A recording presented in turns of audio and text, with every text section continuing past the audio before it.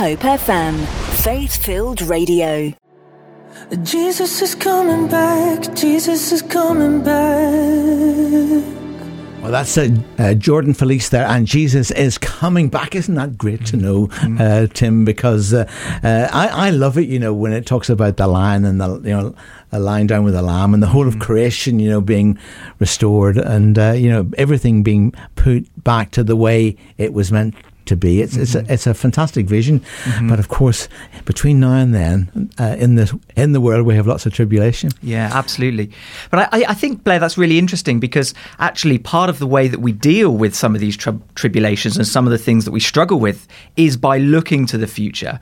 I think the eternal perspective of Jesus is coming back there. That there is an end to all of this. There is a coming together. There is healing. There is a time when He wipes every tear from our eye, all that kind of stuff. That future hope can help give us just comfort in the here and now, I think. And also for the present, isn't it? Because I guess that one of my favourite sayings of Jesus was, when He said, "I have come that you might have life, yes, and that you might have it abundant and full." And I'm thinking, well, actually, that's meant for us now. It is. And I think it's quite. When before Jesus went to the cross, and just that little verse, Jesus wept.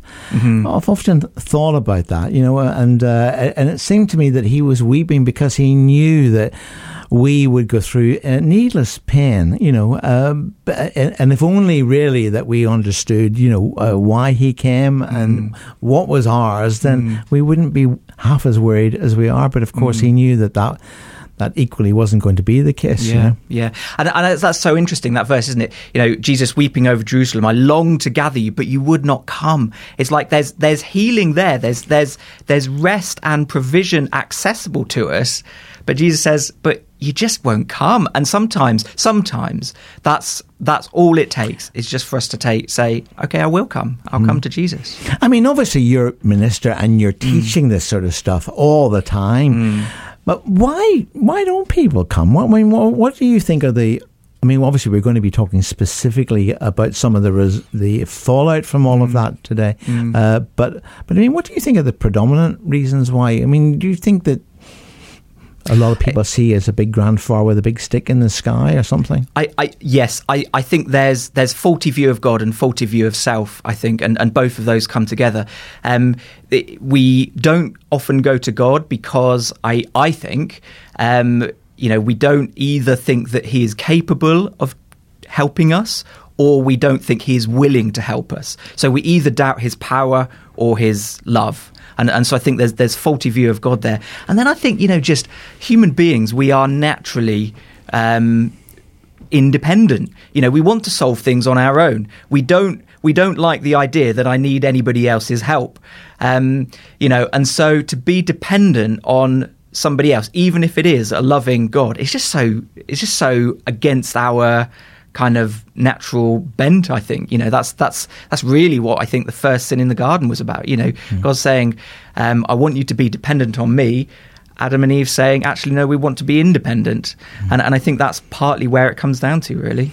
And of course, there's the coming together, isn't it, of our gifting and humanness that God has given us, the freedom to be human being, and the multiplicity of gifts that He's given us, both spiritual and physical, of course, to enjoy the world in which He's planted us, and so on. And that is quite an exciting thing. But it's very interesting, isn't it? Because even the Queen, I don't know whether you picked it up, but at the end of her speech, where she talked about her government's policies and so on, that right at the end she said, "And may God bless you." It's like a little benediction that she gave. And it's interesting that the very laws of our country here in the United Kingdom, are based on Christian principles.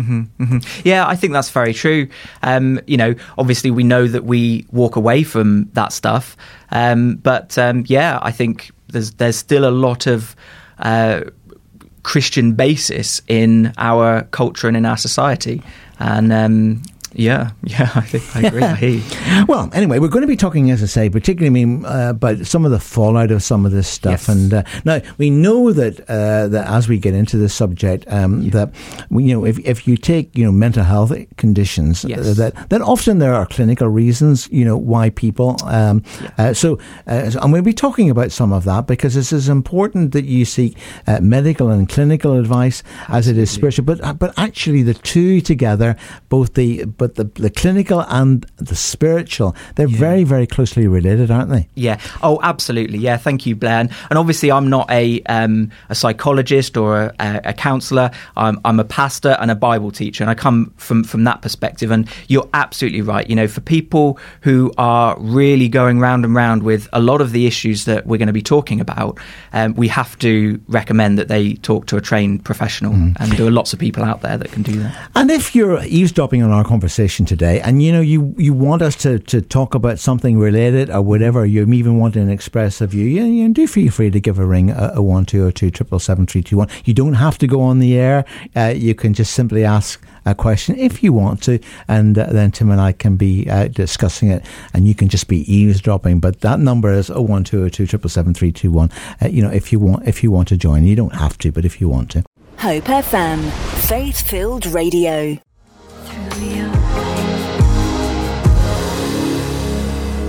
So that's Laura Hackett Park there, and No Other Name. And of course, in all of these things, the one who created us is the one, of course, who knows us best of all. And when it comes to healing, of course, he knows. And if you're even in pain this morning, maybe you're somebody who is prone to anxiety or have your own mental health challenges, well, the last thing that anybody would want would for you to get under some sort of condemnation. Absolutely. Or whatever, God knows.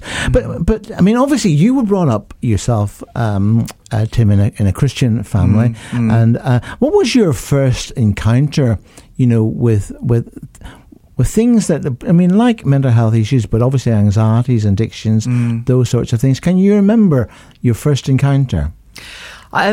For myself personally, I can remember going through, secondary school was not an easy time at all. Well, you shared about how the class voted last time, didn't you? I did, yeah. And I think, that sparked some of the seeds of rejection I shared last week about, from kind of the age of 11 or 12, just starting to feel unwanted and rejected by some of my classmates. And I think, I wouldn't say that my experiences were incredibly extraordinary. Many children struggle at school through bullying, and that's the time of life when you are finding your identity and your place in the world and all these kind of things. So it's a turbulent time anyway. But I can certainly remember feeling, I don't know whether I'd call it depression or not. It certainly wasn't diagnosed, but there was definitely a dark cloud over 3 or 4 years of schooling. And and then seeing some people close to me struggle with various aspects of mental health stuff. And of course, as you know, Blair, this stuff doesn't only affect the person who's going through it. It affects the family and friends. It affects everybody. Very, very serious stuff. And I think I would just echo what you said earlier, that we don't want, sometimes when we read verses like rejoice in the Lord always, we can feel a sense of condemnation. Well, I don't feel like that today.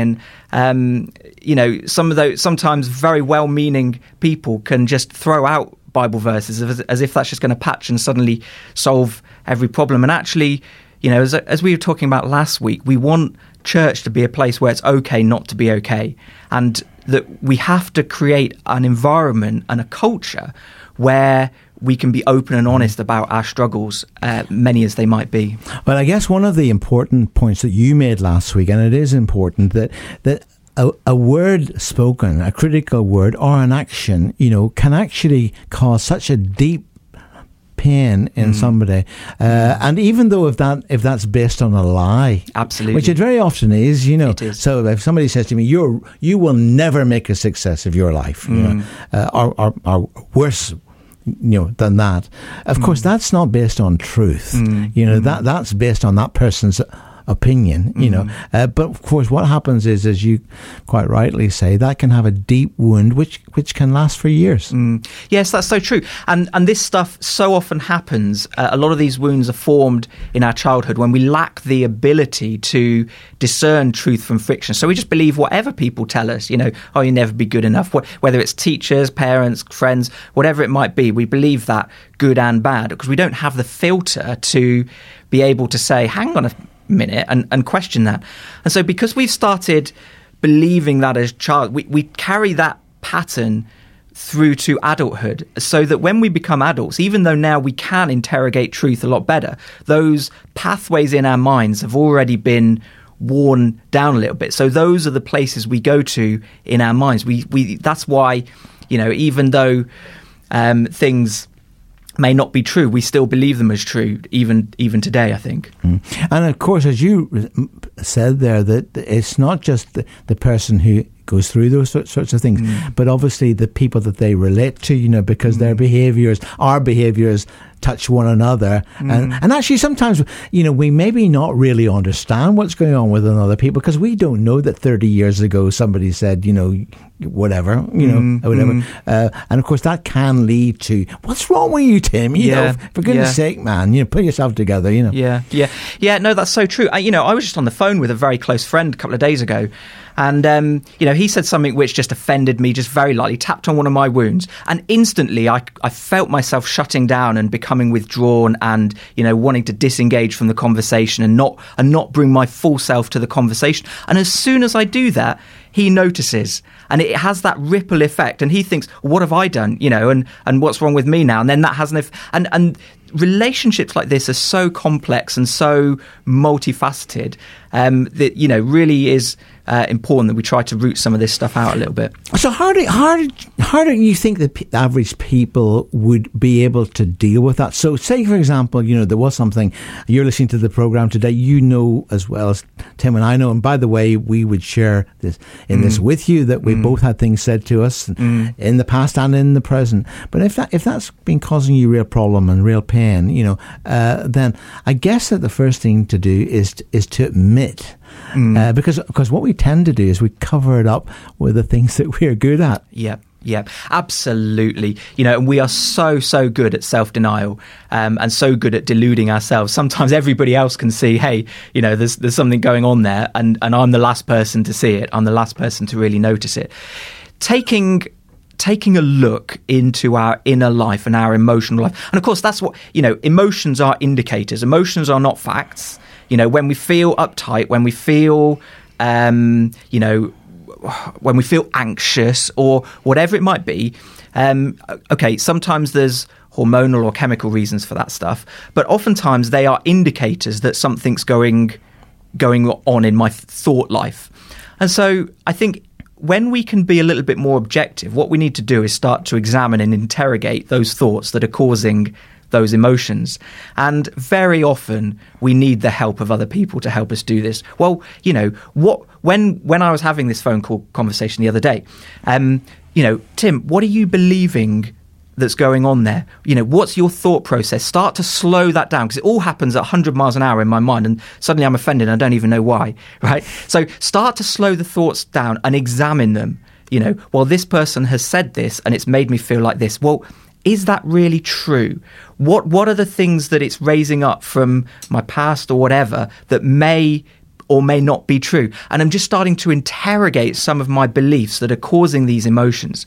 Now, sometimes if it's a light and trivial thing, like it was in my phone call the other day, I can do that on my own, because we are self-aware beings. We can look into our thought life and our emotional life and start to question why I'm believing the things that I'm believing that are making me feel rubbish.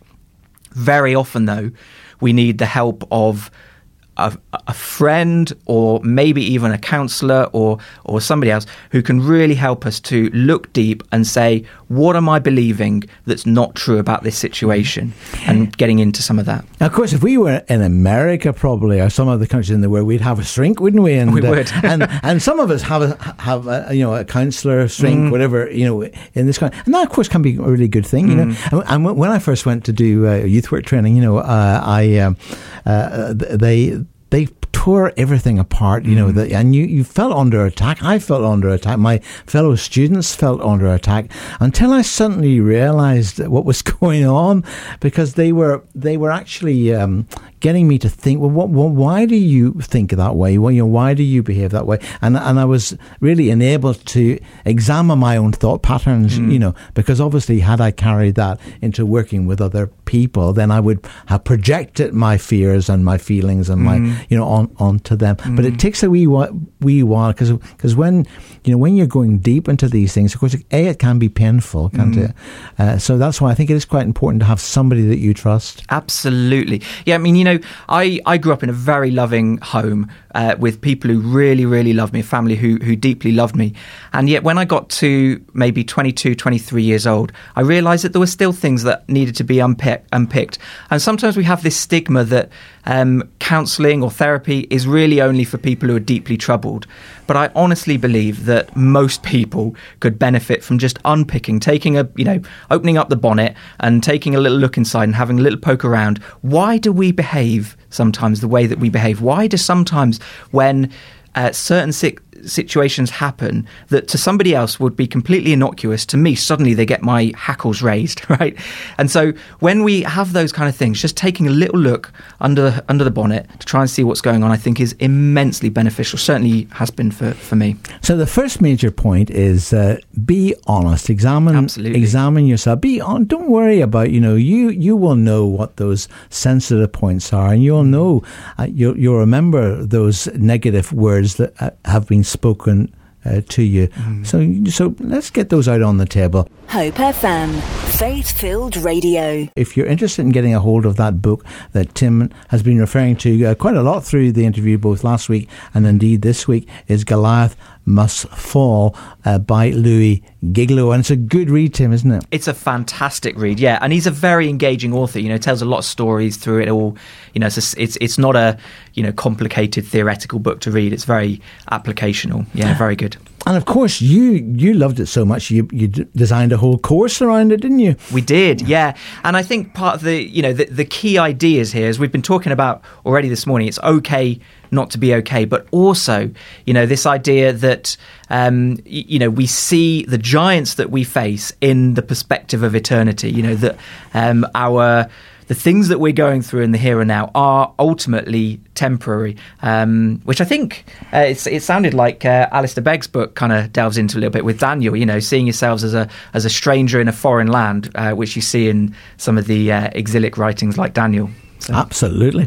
Well, we left it earlier on that the first thing that we would say to people is get honest, identify, where you've got these sort of sensitive spots. If you know that maybe things that maybe were said to you or things that happened to you, get honest with that. Don't cover it up, because in actual fact you can't really cover it up, because in one form or another, whatever pain that may have caused you in the past will carry forward into the present and really impact you. In fact, I was just saying to Tim that I've heard one or two very, very successful people say, and they've got really fantastic jobs, but they said, if you really knew me, you would really be surprised, and I probably wouldn't be in this job. So actually, sometimes even the most successful people that or most together people that we look at, don't automatically assume that they've got all their stuff together.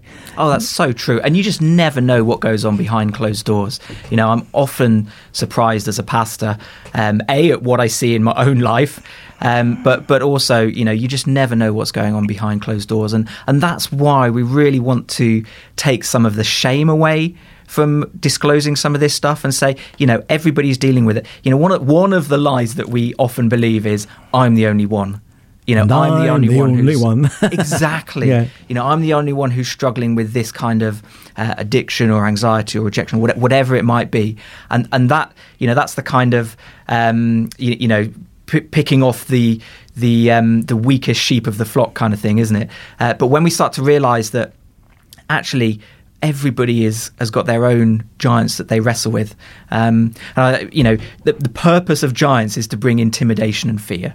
That's what that's the purpose of Goliath when you read the story in 1 Samuel 17, to come and to bring intimidation and fear into God's people. And that's still the purpose of the giants that we face. You know, they bring intimidation and fear. And one of the ways that we tackle it is saying, actually, I'm not the only one who's struggling with this stuff. And we kind of open up. And of course, the biblical truth is that you know, the Bible talks about Satan and the demons that are with him being accusers of the brethren, accusers of people, really. So I guess that if there's a negative view, then Satan is always going to agree, oh yes, you are a rubbish person, and or whatever that lie is. He's going to make sure that you believe that lie. Absolutely. And that you don't, because actually it debilitates you, doesn't it? Yeah, absolutely. Yeah, so having identified, having got honest, and I'm sure you've been on the receiving end of this as a pastor. Absolutely.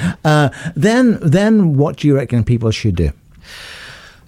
Well, I think there's a lot that needs to be unpacked. So being honest, trying to identify some of the root causes of anxiety, addiction, whatever it might be, I think is really helpful. You know, so often the emotion of anxiety or the addictive behaviours that we exhibit are there to try and cover up or escape or whatever it might be, whatever's going on underneath. And so rooting around, trying, yes, it's being honest that I'm not okay, but then trying to really dig down into where is this coming from? What, as we've been talking about earlier, what are the lies that I might have been believing? Then I think what we want to do, and obviously, you know, I'm making this sound really easy. You know, it's not at all. Then what we want to do is to replace the lies that we're believing with the truth from God's word. And so that's then about digging into the word. It's finding out, you know, whatever it might be. I mean, I've got lists of verses that talk about God's goodness, God's power, all these kind of things. And then it's reminding us, it's meditating on the word of God such that our brains start to get reorientated to the truth of who God is and what he says about us, rather than some of these lies that we've believing. And I suppose therein lies another challenge, isn't it? Because, well, you will know this again as a pastor, you know, but I mean, how many people come along and say, feed me, pastor, and Sunday by Sunday, you know, you do the exposition and you do the teaching and feed me, I'll have some more of that, pastor, that was wonderful. But of course, there's no point in you or a single person, you know, as a leader, a church leader, doing all the feeding for us. Yeah. We have to do a wee bit of feeding on our own, don't we? Yeah, absolutely. But I don't think it's massively difficult. Now, here would be a really practical top thing to put this into practice. You know, just find a verse that speaks to some of your anxieties, whatever it might be. You know, I can go through a few if you want me to, Blair. I'm super happy to do that. But find a verse, write it out, and then on a piece of card, keep it in your pocket all day long. Then when you're waiting at the queue in the post office, you just get it out and remind yourself of that truth. So what you're starting to do there is you're training your mind, you're renewing your mind by feasting on the word, by listening, by hearing the word of God.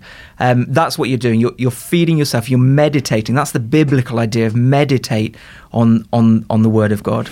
The other piece of advice that I heard from somebody is that, you know, that when you hear these negative voices in your head, or you say, you know, I'm a rubbish person, and then you hear this voice from, you know, yeah, that's absolutely right. You definitely are, you know, Satan agreeing, if you like. But then to counteract that, and this is what you're saying, to counteract that with a positive verse, because actually the truth of the matter is that God already knows us intimately. Yes. He knows our strengths and our weaknesses. Yes. But that's the reason why he died, and you know, why Jesus died, and why forgiveness is there. And as long as we're open and honest and we confess, you know, our weaknesses, then that there is a way out. But actually, It's not God standing over there shouting in your ear, "You wicked person," or anything, which is going to be negative. Conviction, of course, is another thing, because conviction is that feeling where you just know, nobody has to lecture you that you're not in a good place, that you've done something that you shouldn't have done.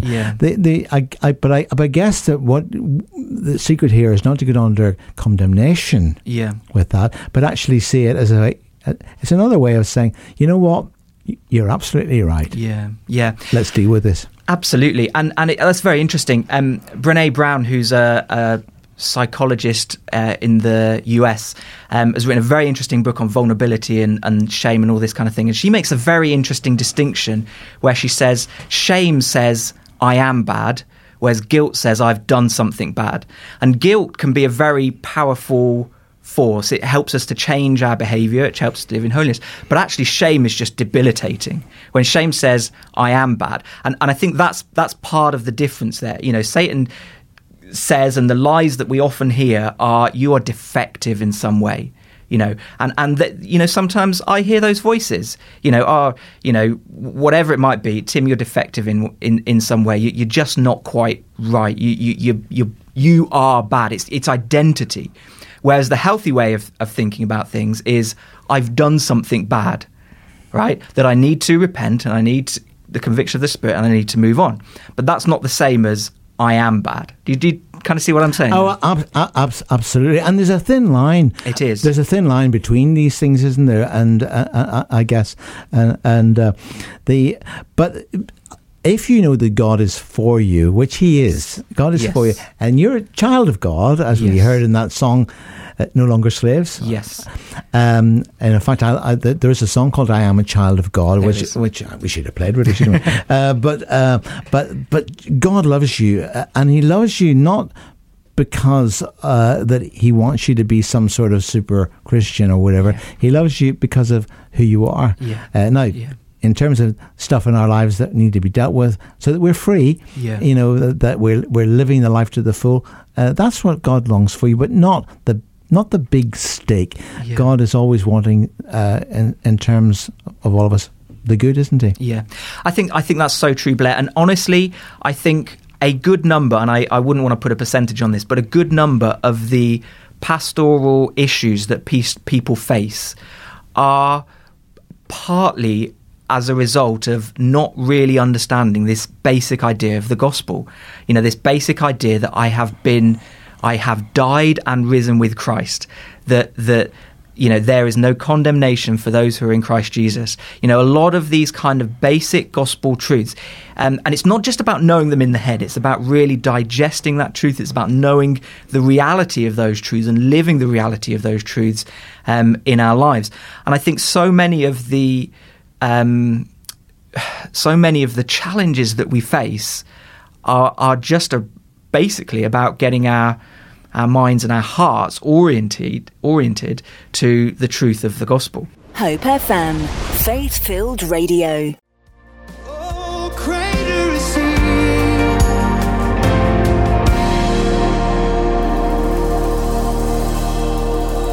Well, that's a great song there. Greater is He, from Jonathan Lee. And thank you, Tim, for introducing me to his music. And of course, that story behind the fact of him having to walk through the threat of losing his child. But of course, there's so many threats and very real impacts, Let's talk a wee bit about, we talked about, some of the causes. We talked about, clearly about things that are being said to us and the pain that can cause us. But I guess that when it comes to addictions and other things, that addictions are an interesting one, really, because I guess that you start in one place, and before you know it, you're in a pretty bad place, and you can't escape from it. Yeah, that's so true. It's interesting. In the book Goliath Must Fall, Louis Giglio tells the story of a woman who, very sad story, she was in the news because she was mauled to death by her pet tiger.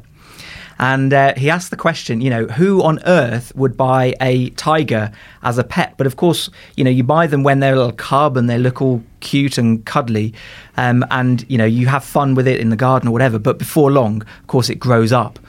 And that's often the same that happens with our addictions. They start off as cute and cuddly coping mechanisms.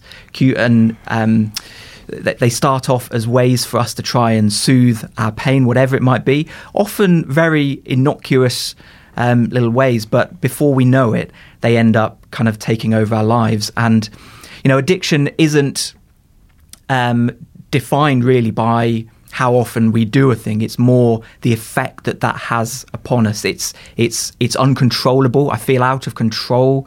Even if it's just once a month or whatever it might be, and it leads to undesirable problems that I have in my life. But yeah, they often start off very small.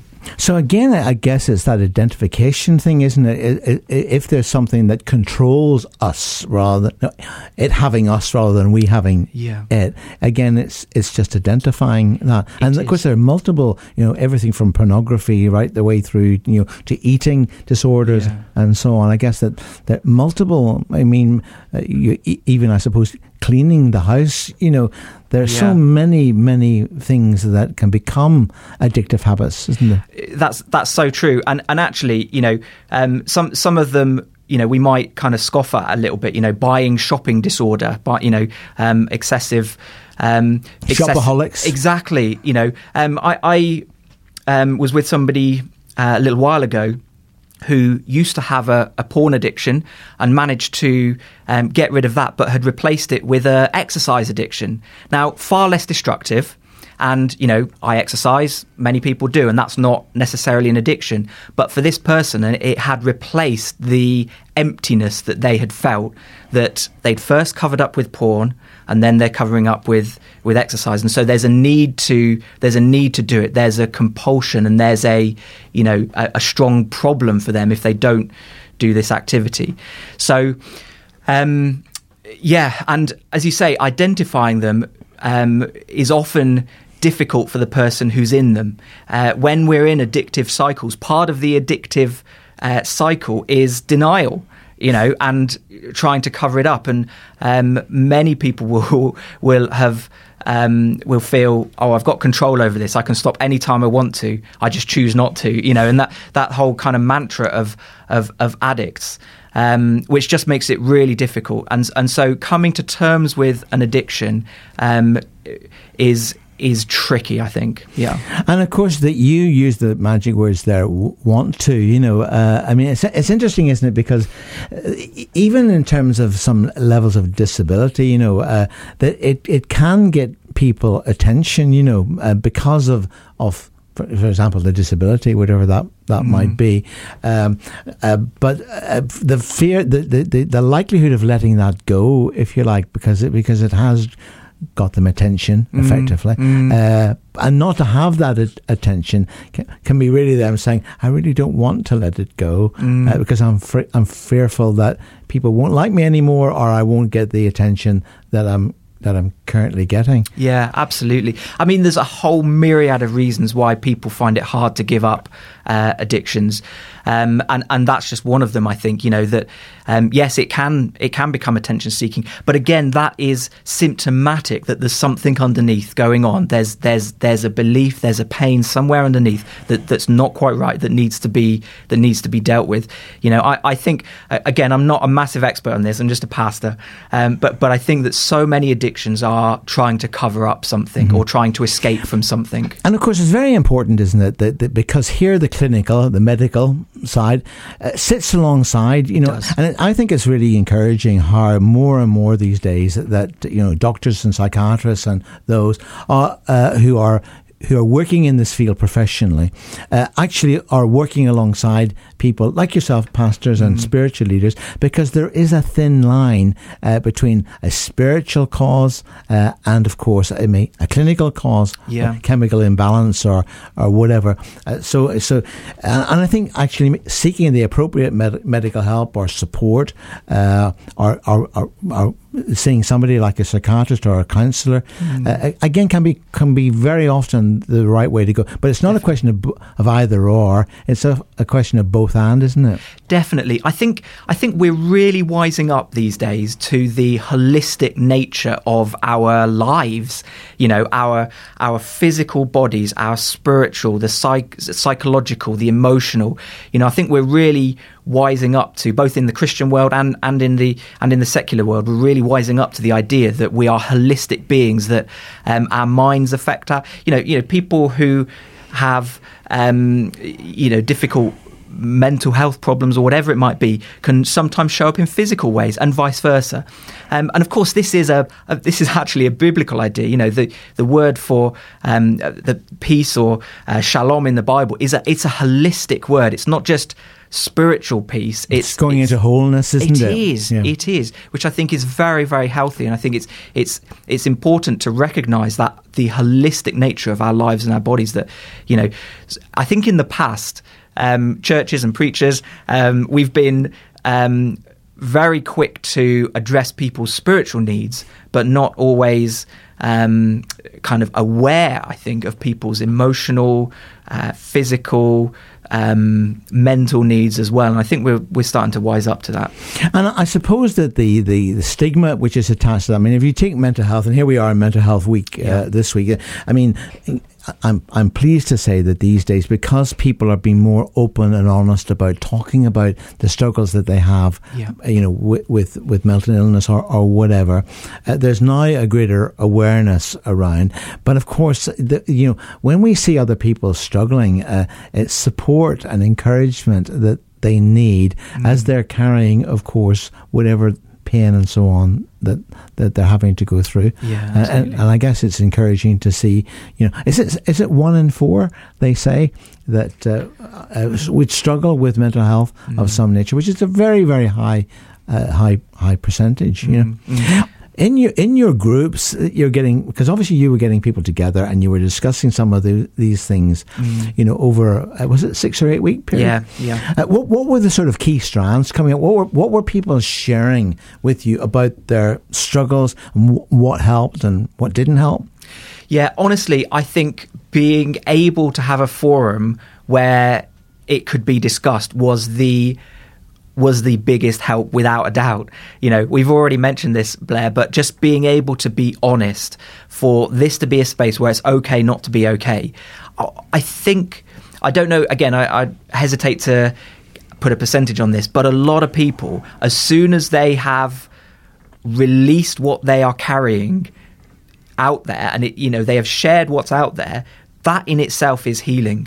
And so for so many people, I think just being able to say, I'm not okay with this, you know. So, of course, we prayed with a lot of people who were struggling with various addictions, anxieties, rejection, you know, all that kind of stuff, you know. And, you know, I think a lot of people got healed. And I think people are, that's not an overnight process for others. And did you have people in the group who maybe have more long-term clinically linked situations, you know, so they were, I mean, I have a very good friend who suffers quite badly actually from really bad depression. He's a Christian, loves the Lord, you know, is a prominent person, like Canon David Watson, who wrote the book Fear No Evil. He suffered from very bad depression, and in the latter part of his life he wrote the book, you know, and whatever. But how did you deal with the people who clearly had clinical issues as well as maybe spiritual? Yeah, I think firstly we have to say that you know, whilst it's okay not to be okay, it's also okay to continue not being okay. You know, if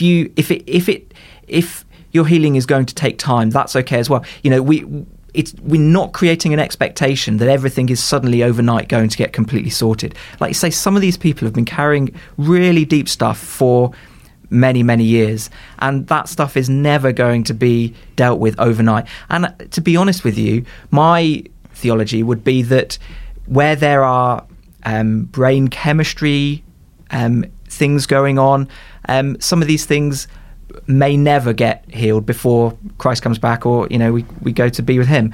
I don't think that we can expect every single problem to be sorted. I don't think that's what the Bible teaches us. Whilst we pray for breakthrough and we believe in supernatural healing and all the rest of it, I think we have to give people tools to hope in Christ and to hold to the promise of eternity while still struggling. And to be honest, I would even say this, that there are aspects of the beauty and the worth of Christ that are only seen in those kind of situations, that are only seen when people facing depression, facing severe setback, still choose to say, Christ is enough for me. I hold on to him with just the little bits that I can. And I think that makes him look great. I think that makes his love look great. You're listening to Community Now on Hope FM with Keith Jones Bookshop, serving the community for over 50 years. Visit keithjones.co.uk. And my very special guest today is Tim Miller, teaching pastor at Bournemouth Community Church, and we're basing a lot of our discussions really on a course that Tim and his colleagues did, based on a book by Louis Giglio called Goliath Must Fall. So you might want to try and get a hold of that book, because you find there was very, very helpful pointers in it. Very, very helpful indeed, Blair. Yeah, I mean, Louis Giglio writes in such a easy style, and really does look at some of these giants in our lives that are there to cause intimidation and fear over us, that try and keep us trapped and failing to live all that God is calling us to live, I think. Now, the one thing that we did want to emphasize, and we can't emphasize it strongly enough, is that if you're yourself suffering with any of these things, be it mental health or poor self-image or whatever, just want to emphasize the fact that you're a child of God. Absolutely. And God loves you, and certainly I can speak from some personal experience, because I had very close in my own family. I still do. I have a special needs son, and also my mother suffered from mental disorder, and of course for those people who are having to be alongside people who are dealing with these things, it can also be very, very, very challenging, and whatever. But ironically, it's very interesting how even people who are in the midst of handling some of these very, very challenging things can also have, and many do have, a dynamic faith. And it doesn't actually take away from your faith. It's one of those questions, when we get to heaven and being able to say, God, could you just explain? But the interesting thing is, like, if I take my own boy, now he's 36 now, but he is probably, of all my kids, got the most dynamic and real faith. But also that for Jan and I, as his parents, it has taught us such a grace. Now, don't misunderstand me, that when my son might maybe have an epileptic seizure, which he does, and I feel anger, I feel inadequate, I feel powerless. That's the truth of the matter is, but I'm able to talk, sometimes shout at God, so I from a personal experience, I know that. But what I can say is that it has also taught me a love and a patience and an endurance. And at the end of the day, it's made me come to the point of saying, well, is there a God at all? And my answer is, there most definitely is. Now, the question as to why my son is the way that he is, do I believe that God could heal him just like that? Absolutely, I certainly do. But has God used that situation in both his life and in the life of Jan and I and our broader family?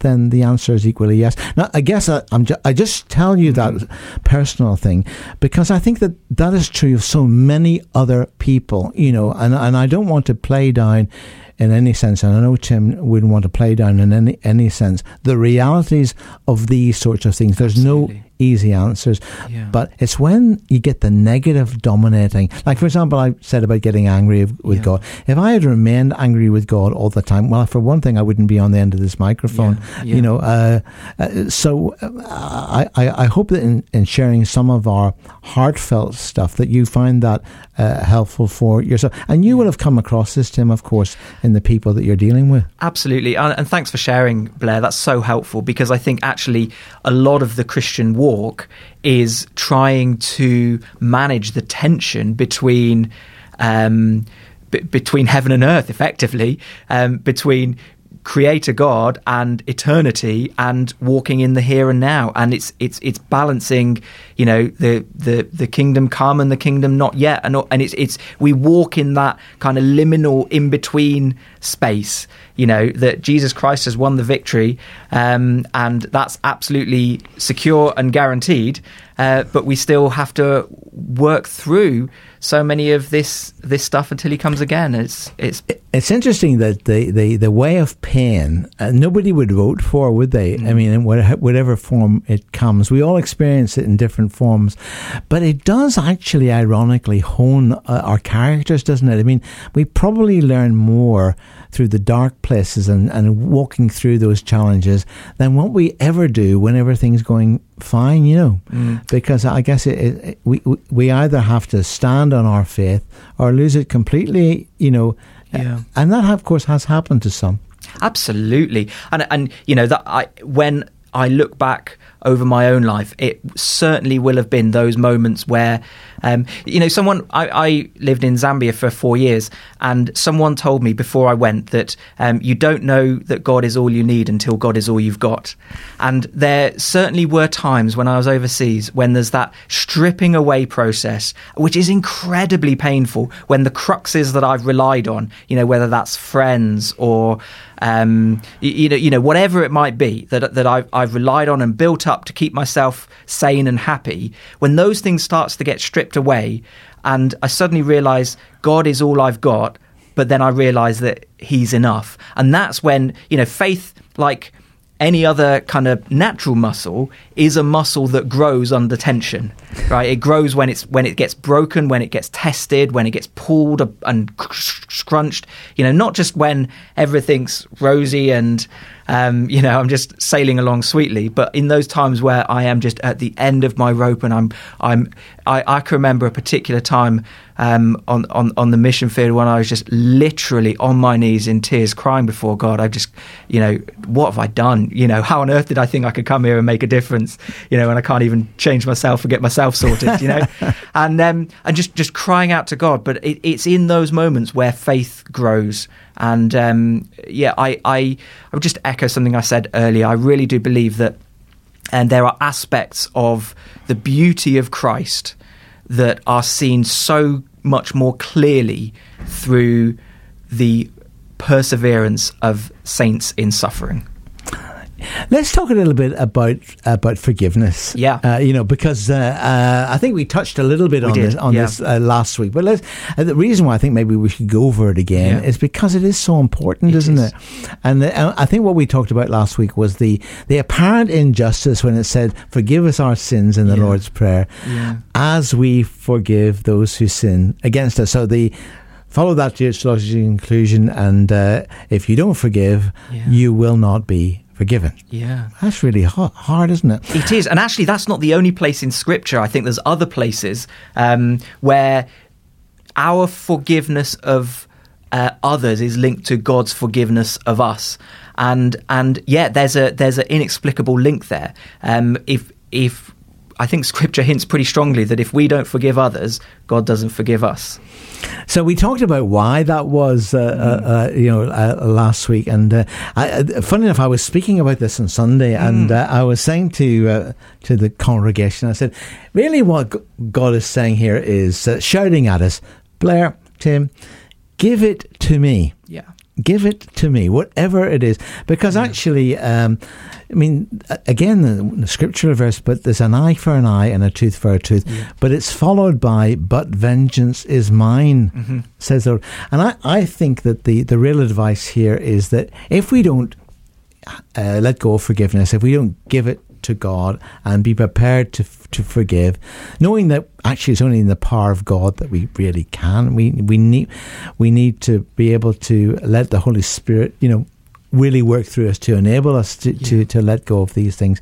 But of course, if we don't, it can be like a cancer. Because we can get bitter and anger, and of course it can lead to illness and so on.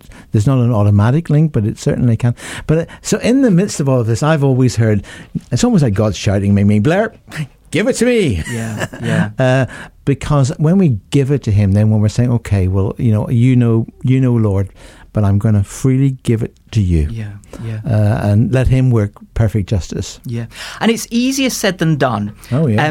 Because it costs me. In order to forgive, it costs me something. Blair, if I give you £20, or if I lend you £20 and then you are unable to pay it back to me, if I am going to forgive that debt, effectively what's happened is I've paid it for you, right? And so in order for, and we talk even, that's using an example of money, but, we say things, we use that kind of language when we say, this person owes me an apology. They owe me something, right? And if I'm going to forgive them, I've got to wipe that clean, effectively, that slate clean, and say, effectively, I'm paying that myself. And of course, the beauty of that and how that links into God's forgiveness is that God has paid our debt for, He's paid my debt. He's released me. And that's, I think, what enables me to release other people. The idea that God has released me from a far greater debt. Now, I don't always see that.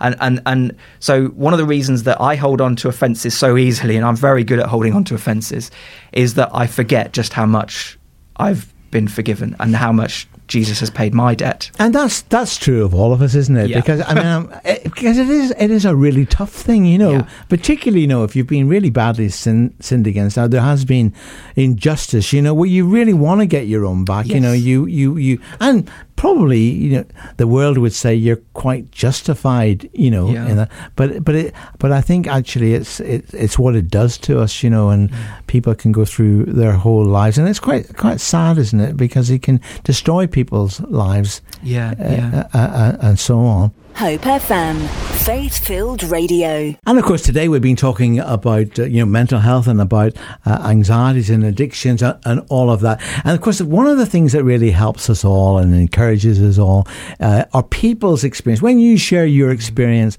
with somebody else, particularly if you've gone through a dark patch and you come out the other end. And I know that was it your cousin that did some sharing at BCC, which helped, I think, a lot of people. Definitely. I mean, we had a number of people throughout this series come and do interviews with us and just share some of their stories. And my cousin was particularly interesting because obviously I've known her all my life, and she'd got an immense story of dealing with anxiety and working through some of that stuff. And I think because of her own testimony and the way that God had worked in her through overcoming anxieties, she'd then gone on to study. She studied her master's at Moorlands, and her thesis she wrote on the whole subject of anxiety, and that was really helpful to interview her, both from a personal perspective and to hear some of her story, but then also to be able to hear some of her kind of theological perspective, having looked into it in quite a bit of depth, because I think when we sometimes read verses like "do not worry," Jesus said "don't worry," commands us not to, but then we naturally start to worry, how do we deal with that? And so she'd really wrestled with that and come up with some really, really helpful stuff for our congregation. And coupled with the, powerful story of having overcome anxieties and OCD and bits and pieces was just really helpful for us. So she'd come out the other end of those challenges. I think, she's not here to defend herself, but I think she would say that still she sometimes struggles with worry, but that it's nowhere near as crippling as it has been in her past. And I think that's one of the things that she helped us to help us to see, really, that actually there's a difference between having anxiety and holding on to anxiety. And actually, we can't always control the thoughts that come into our minds. But, with prayer and counselling and help and bits and pieces, we can learn to have some say as to what we allow to stay in our minds, and we can learn to retrain ourselves in light of the gospel and in light of God's love for us. Interesting enough, I'll tell you another personal story about one day. I'm happy-go-lucky person normally. I don't, I wouldn't say I'm overly stressful or anything, but like everybody else, have the ups and downs and all that. But one day I came home and I couldn't stop crying from work. And I went up into a bedroom and I got into the fetal position and I just couldn't stop crying. And I remember thinking to myself, am I having a nervous breakdown? But the interesting thing is that along with this, as I was in that fetal position and I was feeling all this stuff, very emotional stuff, I felt this warm blanket. It was the only way I can describe it. It was like being wrapped in a warm blanket. It was really nice, very comforting. Anyway, I woke up the next morning, and of course, the big choice was: do I go back to work, or do I go to the doctor? So I said to my wife, Jan, I said, "Now, what do you think? Do you think I should go to work, or should I go to the doctor?" Actually, I was a bit naughty because I've already decided what I was going to do, which was go back to work. Now, I'm not saying that somebody had chosen to go to the doctor, that would have been wrong. But I knew, for me, that had I gone to the doctor, it would probably sign me off work for, enforced rest. But I went to work, and that day it was amazing because the number of people who came to me with problems and issues, and including right at the end of the day, a lady who was having marital difficulties, but I was okay. I was okay. And an interesting thing is that ever since then, when I was getting that stress, I would feel the heat, and it would often come in my lower back. It was amazing, But for me, I knew it was the only way I can describe it. It was like being held by God, and it carried me through. But it made me realize really the importance of the fact that we have a God who does intervene. Had I gone to the doctor, I would have gotten, I would have gotten help. And I don't believe for one second that people who do, that should get under any form of condemnation. I'm just sharing that as a personal story because it hasn't reoccurred.